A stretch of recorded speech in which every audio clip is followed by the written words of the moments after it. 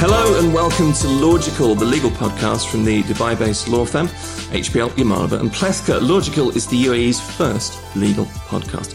As always, our legal expert with me is Ludmila Yamalova. Ludmila is the managing partner of the Dubai-based law firm HPL, Yamalova and Plethka. Good to see you. Great to see you too, Tim. Thanks for being back. Thanks for having me. And Dr. Sama El Abd is an Egyptian-British child and adolescent consultant psychiatrist joining us once again. Good to have you here, Dr. Sama. Thank you.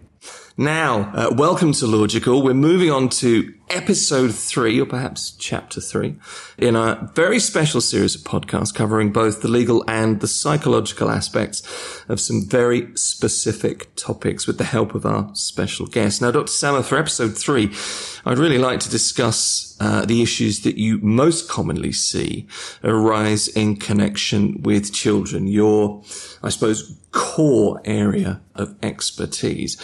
And also, with those issues, how you advise your clients. Let's start there. I see a whole variety of issues in children and young people, starting from simple behavior problems at school or at home, sleeping problems, obsessive-compulsive disorder, young people who have obsessional and compulsive traits, anxiety, depression, suicidality in young people, self-harm, ADHD, which is my hobby horse. It's my specialty.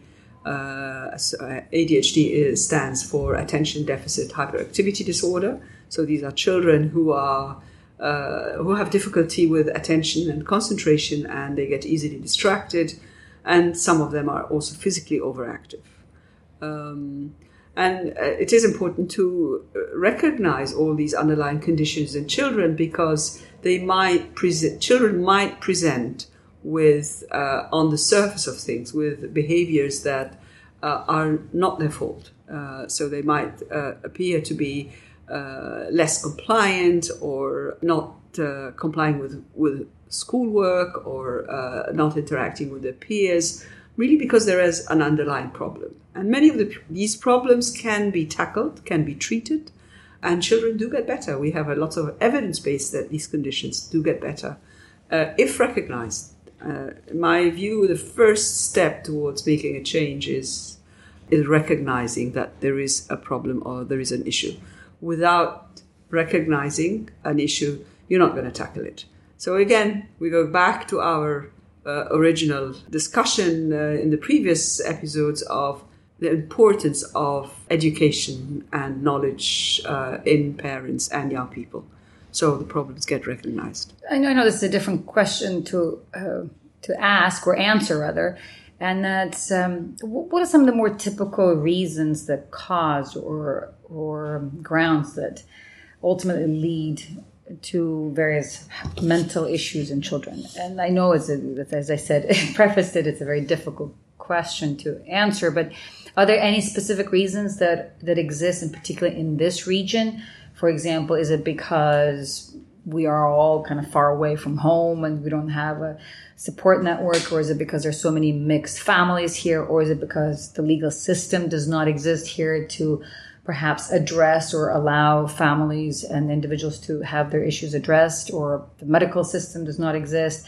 What are kind of your perhaps 3 to 5 top reasons that you in particular in your practice see tend to sort of recur and be more common in terms of being sort of the reasons to create these psychological issues in children? Well, there are reasons that affect children across the board, irrespective of which country they're living in, and they can be divided into genetic reasons. So there are underlying conditions that are inherited. It's like somebody having their hair is black because their parents' hair is black, or blonde, or so there are inherited conditions, and they run down in families. And that includes, for example, obsessive-compulsive disorder, attention deficit hyperactivity disorder. There are also the psychosocial issues, which are again present, and they would be specific in different cultures or different communities. And psychosocial issues would include poverty, unemployment in the parent, support, wider support in the family, whether you have your parent or your brother or sister around to advise and support you.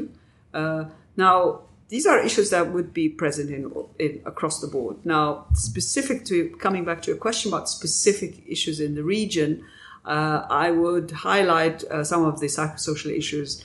For example, not having your support because you've left your current country of origin and you're here as an individual unit, as a family. So you don't have the support. And another one is some families I see, they have been changing countries every 2 or 3 years because of the employment of the parent.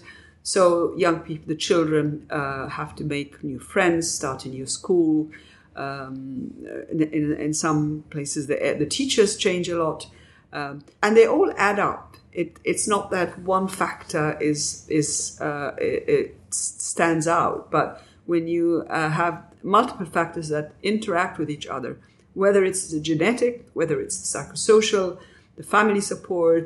If you have a parent who is lost their job and they're unemployed and they're really trying to make ends meet and they're low in mood, that will affect the children, obviously, and the marriage and the partner.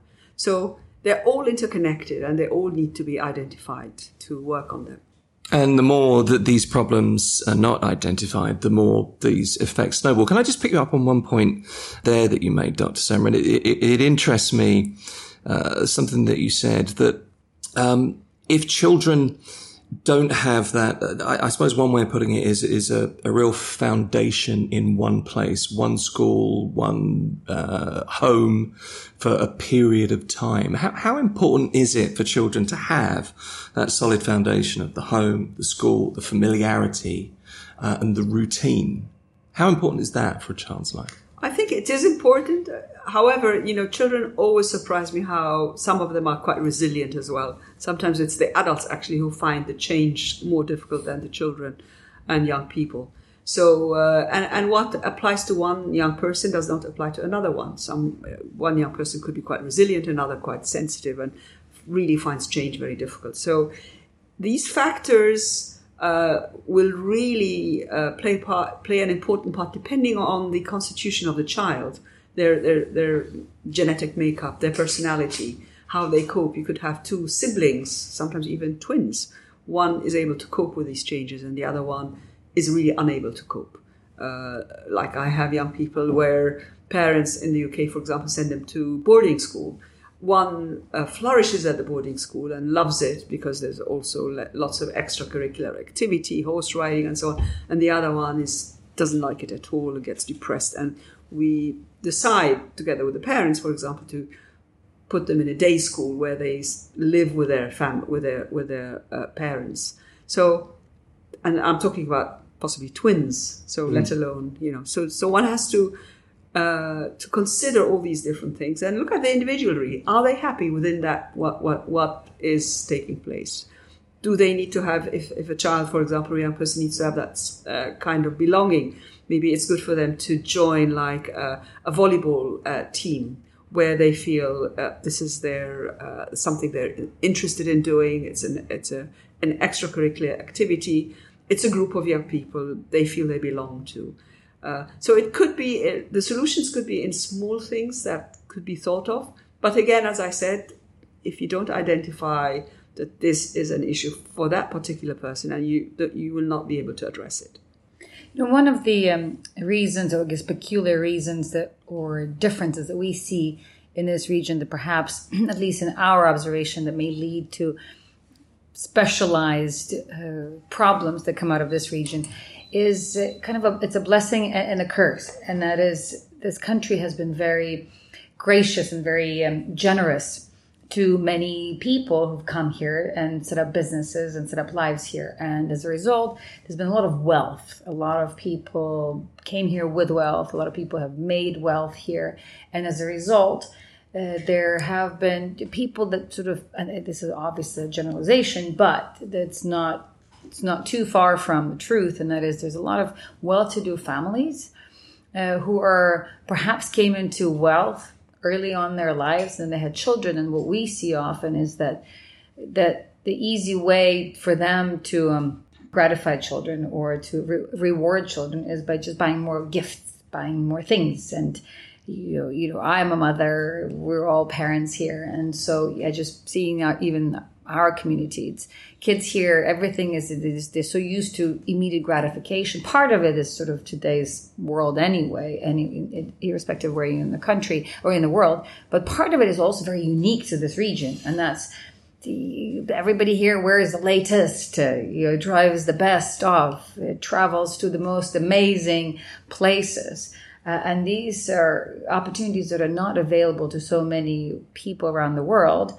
And so what we often see is the parents are so, first of all, they have the means to buy their children the latest and also provide them with most kind of interesting, exciting opportunities, such as you want to go to Legoland, you want to go on a safari, you want to go on a boat. And these experiences are so readily available to so many kids here. And so one of the things we see, at least in our clients who come to us for various divorce and family type issues, is that there's problems that they ultimately perhaps realize exist with their children, is that they've spoiled them. And I guess I'm not sure if this exists in the same way in other countries, but certainly if I were to compare it to the US, it just doesn't exist as much, because in the US you have to be a present parent because you have nobody else to take care of your children. And so, but here, there's so much wealth that kids are exposed to so much fancy stuff so early on. And then B, there's so much help here in terms of having nannies, drivers, chefs and such. It's all fairly affordable here. So as a result, we see children growing up kind of having everything very early on in life, and yet not having perhaps the most basic things, and that's just their parents and their attention and their patience and their time. I mean, so that's one of the kind of peculiar and unique sort of angles we have seen, at least vis-a-vis our clients, and even personally, as through my family and kind of the other parents that we socialize with. Well, it takes me back to knowledge is empowerment, because parents might mean really well to thinking that by spoiling their children by buying presents and so on is going to make them happy. But we know that good quality time is so important with the children, and good quality time meaning like spending 15, 20 minutes playing with a child. There are rules, for example, this is about behavior management, about how you play with your child, how you make the child lead, how you praise him and reward them during that playtime. And it's so valuable. We know that if you go and buy your child or the young person 10 books out of a bookshop, they're less likely to read them than if they earned, for example, points to go and buy with their own money a book out of a bookshop. They're more likely to get it and to buy it and read it straight away. So even if the parents mean well, I think knowledge about parenting and how to get the best behavior of your child, how to make sure that your child has good confidence and self-esteem, it's all about having that information and the skills that you as a parent can implement with your child. And how about the medical system here and the school network or support network? Does it exist? Is it available to help parents deal with their children if they have these kind of issues? I'll give you one example. We had a client who ultimately ended up leaving the country because she was a single parent with her children here. And her child, one left, and then the other one had the ADHD, and so it required basically a shadow teacher. The school required for her to have a shadow teacher to accompany him to school because he was a bit rowdy, I guess. And as a single parent, she just couldn't afford it. First of all, the school required it from her.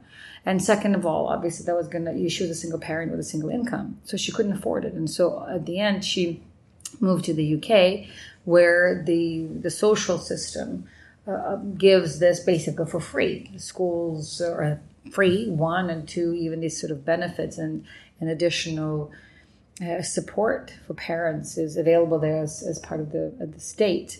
Here it isn't, so I don't know if that at all plays a factor, but I know from my experience vis-a-vis some of our clients is that this has ultimately resulted in some people leaving the country because they just they did not have enough of a medical and academic support to help them. Right. I think the support system is developing, and I know that there are individual efforts of parents having developed support systems for themselves, whether it's mums in Dubai, and they invite specialists to go and talk to them. And I, in fact, went to some of these organizations, volunteered to go and talk to them.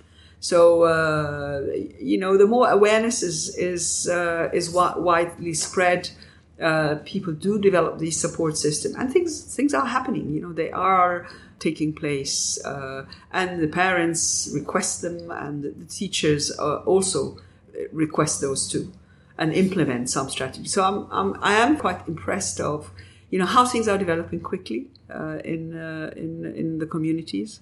And usually the parents are drivers in seeking that support. And do you know if the insurance policies here cover psychological help, psychiatric help? Is that sort of covered as a standard provision in most insurance plans, or is that like an add-on? Private insurance is like in other countries, there is a huge variation in what they cover and what they don't cover. Even in the UK, some private insurance don't cover mental health, some do. Some are very picky on specific areas in mental health they cover. So that's a different issue, which can be difficult for some. Can I ask you about children feeling different? Children here very often from mixed marriages, for example, whether that's in terms of language, education, religion, whatever it might be. But how do children and parents deal with those kinds of issues? Because we live in a society here which is incredibly mixed. We talk regularly about the 200 nationalities that come together and live in the one city of Dubai, the one country of the UAE. But it must be hard to kind of stamp your own identity on yourself when, there are so many influences. Parents coming from mixed cultures is always an issue, and it's an issue with and couples have different ways of dealing with it. It's an issue for the couple relationship. Then once they have children, it's about parenting. It depends on the country you're living in. So if you are, for example, living in a European country and you've done your doctorate there and you studied and you're of Middle Eastern origin, and then you go back to your home country, you without even one's own knowledge, you change your behavior a little bit in that our behavior changes all the time, but you identify maybe more with your original culture, and they come in the way with your partner who's only known you, for example, for the last 10 years when you lived in Europe. And then you don't, one that is not very knowledgeable about how do I want to bring up my children. Now, if you have parents coming from the same culture, even though coming from the same culture, it could be quite different, but at least you have more common grounds. But if you're coming from a completely different culture with different values, let alone the religious ones, these things evolve as you bring up your children. And sometimes one gets quite surprised about how one does things with one's own children. I have some parents saying, I always, was against how my parents brought me up. And they were very autocratic, and then I ended up doing exactly that what my parents did to me with my own children. So you just get to learn about your own self when you are bringing up your own children. You say, really, did I do that? I can't believe I said that. Is it coming from me? So when there are sort of cultural and religious and differences, these things suddenly come to the surface. And then you get to a point where your son stamps his own identity on himself. My wife's Scottish, I'm English, my son is apparently Scottish. So there you go. It backs up your thesis entirely. But it's a really interesting point, isn't it? How children, and you alluded to this earlier as well, and I want to bring this back in, how resilient children can be. And I think in a place like Dubai, where we have so much opportunity and there is so much, let's not put too fine a point on this, there is so much mollycoddling of children and offering children too much, and not withholding anything, that doesn't help build resilience in children. It can't be that a child has everything they want. Surely. You have to work for things. You have to earn them. If I could just use my own example from just a few weeks ago, my son, I have to admit, because I get to be so busy, I have limited time with my children. So when the time I have, I just want to be there with them to the fullest extent possible. So if my son says, I want a toy, I go, okay, let me go buy you a toy. So my husband obviously says he has to earn. So I've stopped that practice now. And my son comes a few weeks ago. He says, Mom, it's been so long since I got my last present. So I, as a parent, am learning and evolving and changing and restraining myself. But it's interesting, to your point, Tim, it's just, he's like, it's been so long. It was like all of 3 weeks I have not gotten a present. And he's working the angles already. Yes. It's kind of impressive. There's a life skill to be learned there as well. But it's a really important point, isn't it? Children have to understand the difference, and to build that resilience, to earn something. That's got to be important. Yeah, and it's good for their self-confidence, for their self-esteem, because you need to feel good about yourself. So I think if you earn something, as I mentioned with the book, for example, you're more likely to read it as well. So it's not just about doing some hard work. Because you feel you've put effort into something, you're more likely to enjoy whatever you get as well. So it's a win-win situation, I think, when children earn, even if it's little chores during the holiday, of some chores in the house, and having a reward system. We all like getting praised, even adults. And I tell parents, when you're working in business or a bank, you get a bonus for the extra work you've done, and if you've successfully achieved something. So let alone the children, they feel they have a good sense about themselves.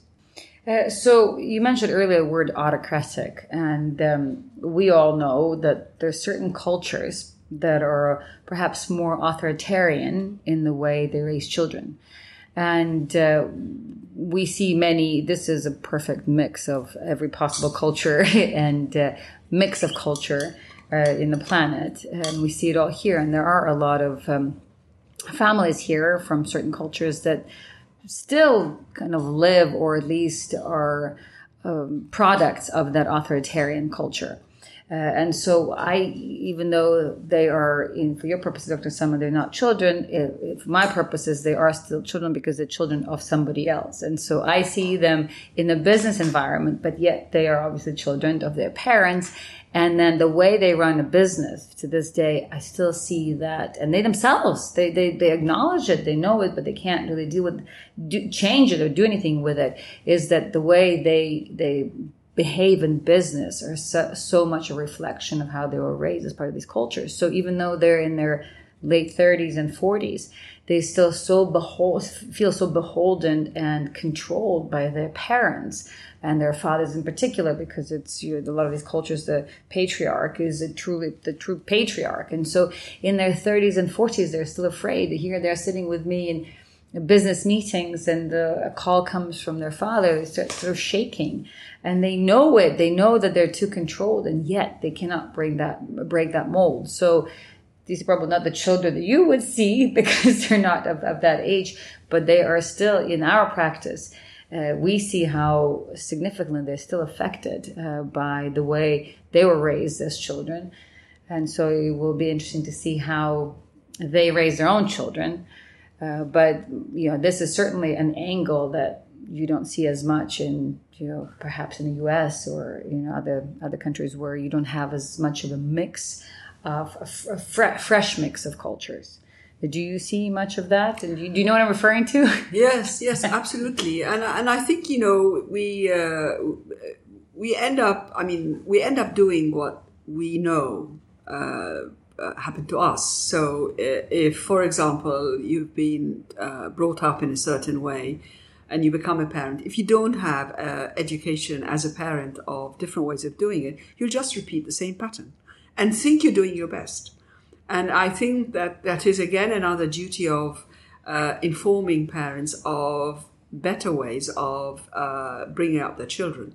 I sometimes I do a parenting workshop, and we talk about praise, reward, limit setting, all the criteria in parenting.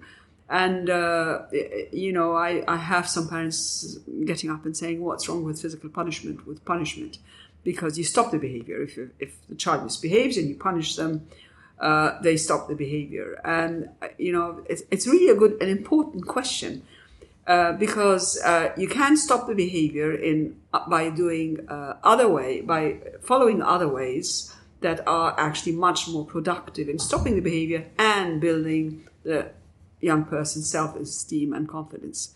Because by hitting the child, you're stopping the behavior. The behavior will stop temporarily. So 10 minutes later, it could start again. The second thing, you are teaching the young person that hitting is okay. So what will happen is if the parent is hitting them, they will go at school and hit their peers.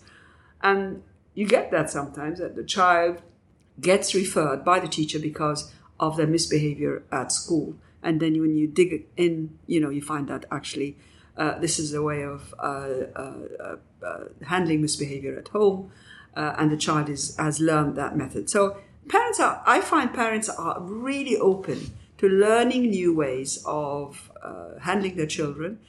They're always very keen to get better outcomes. Some parents, I dealt with a group of parents in the UK, for example, who actually referred by the court for parenting classes. And some of them said, the whole group of parents actually, they were all raised in care themselves. And they said, nobody played with us as children. We don't know how to play with our own children because we did not get that when we were children ourselves. So, there's always one first step of teaching somebody and educating them about how to do it differently. It's never too late, in my opinion. And do you know, does this country have I guess you use the word care, so these homes of care or care centers where there are kids without parents, I guess orphanages you would call them in other countries. Do you know if there are orphanages here? And if so, do you deal with them much, with the children that are either come out of the orphanages or they are still in orphanages? I'm not very familiar with the whole system. I know there is a place, for example, for battered women, they do provide psychological care and so on. But I don't have enough knowledge really to cover that. Yeah, because we've heard that there are, and we've seen basically reports about abandoned children, that there are a lot of abandoned children here that are just being born and abandoned. So I wonder if you've come across the centers that pick them up, and we normally hear that some member of the one royal family or another ultimately create some kind of a care center for them. And so I was just curious whether you've had the experience with children that have been abandoned, because I can imagine that's a lifelong trauma.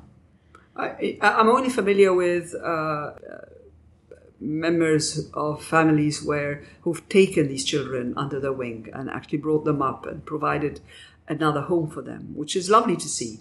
And they grew up and they arranged their weddings, and so there are very gracious families which actually do take these children under their care.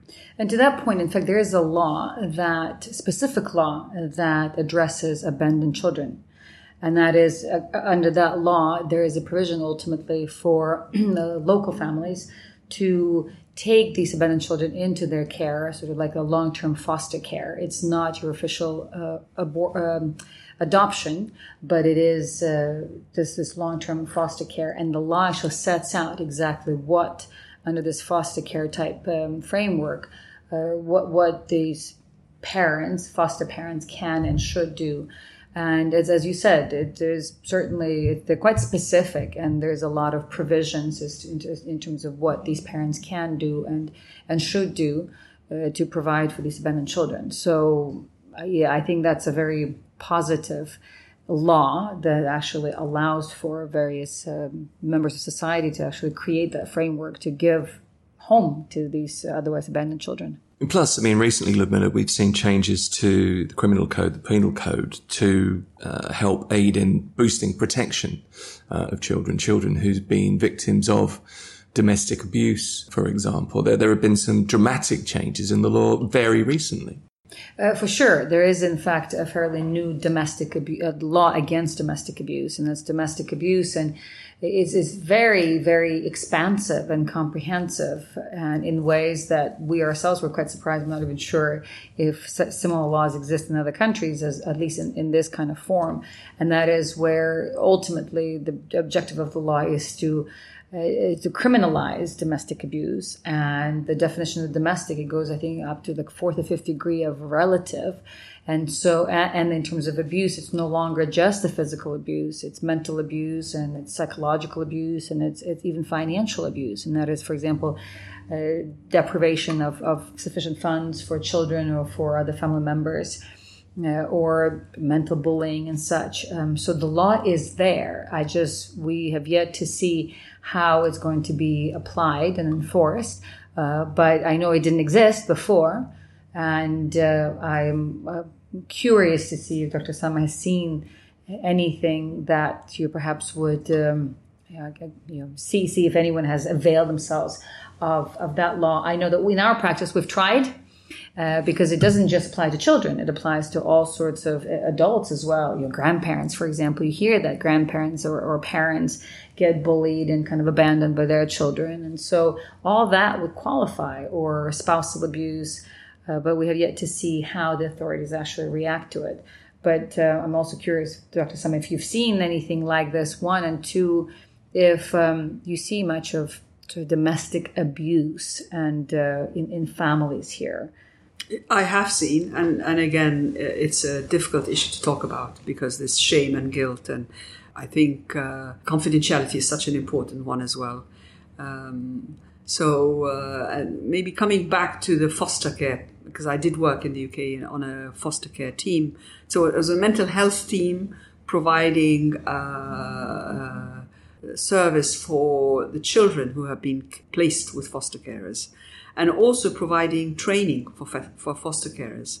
So this is a whole other area that when it is taking place, you need to provide support. You need supervision of the foster carers, help the children, look at mental health issues regarding of the children, and they need regular supervision, for example, by social services and so on. So this is another big area to develop. You see, and so just going back to all the legislation that has perhaps been introduced in the last few years and continues to be introduced, there was another recent amendment in the penal code, for example, that now criminalizes any kind of sexual intercourse or sexual assault with anybody below the age of 14 with life imprisonment. I mean, that is a new law that's just been effective the last few months, perhaps a month. And that, I think, certainly goes to perhaps address certain issues that might have existed here before that did not have a legal framework to rely on. But it's ultimately abuse, various types of sexual abuse that might happen in kind of familial circumstances. Now, anything below the age of 14, even if consensual, is penalized by life imprisonment. Also, there is a new law in the penal code that criminalizes any kind of sexual assault by coercion or manipulation. And also there's another provision in the law that criminalizes any kind of sexual assault or attempts that within certain family dynamic to anybody who is ascendants or, interestingly enough, guardians. If somebody is being sexually assaulted by a guardian, or anybody with authority, that's now criminalized by law, criminal law, and these provisions did not exist before. They're literally hot off the press, and so I'm very, optimistic that this is going to aid a lot of children and a lot of families in moving forward. But certainly, this I would consider to be a fairly groundbreaking rule, perhaps not unexpected given where we are. But with regards to legislation, these rules do not exist. And now they're specifically on the books. Yeah, and I agree. They're groundbreaking rules, and the UAE has been leading in this, which is fantastic. And I'm sure what will follow this is training of different disciplines, really, of interviewing these children, interviewing the adults, the perpetrators, and looking at therapeutic interventions of how best to tackle these issues as well. And do you work with schools, or do your clinic or your people of your colleagues, do they get approached by schools to do some sort of collaboration with schools? Because I imagine when children are experiencing this, how will they know who to contact? So except through school somehow. But obviously, because children who suffer these kind of issues, they won't voluntarily come up and phrase them or articulate themselves. So it would have to be someone like the examples you've given is at the school that notices this and addresses. So do you know if there's some kind of a centralized effort or initiatives that encourage schools to build relationships or collaborations with psychiatrists and psychologists that help bring these kind of issues or create a forum or venue for children to air these concerns in school? Do you know? I think I can't answer that question. All I can say is, from my experience in the UK, that it's a multidisciplinary effort when these things come to the surface. Usually the teachers are the ones who notice something, and then you have a team of trained social workers as well in the area. You have a child protection pediatrician, for example, in the UK, who's informed, collaborates with the social worker. So it's a whole team that are specialists in this area. It's not just a standing psychiatrist who deals with it. And usually they go to the pediatricians first to look at evidence for that, and the pediatrician is in touch with the social worker, and they have a specialist in that too.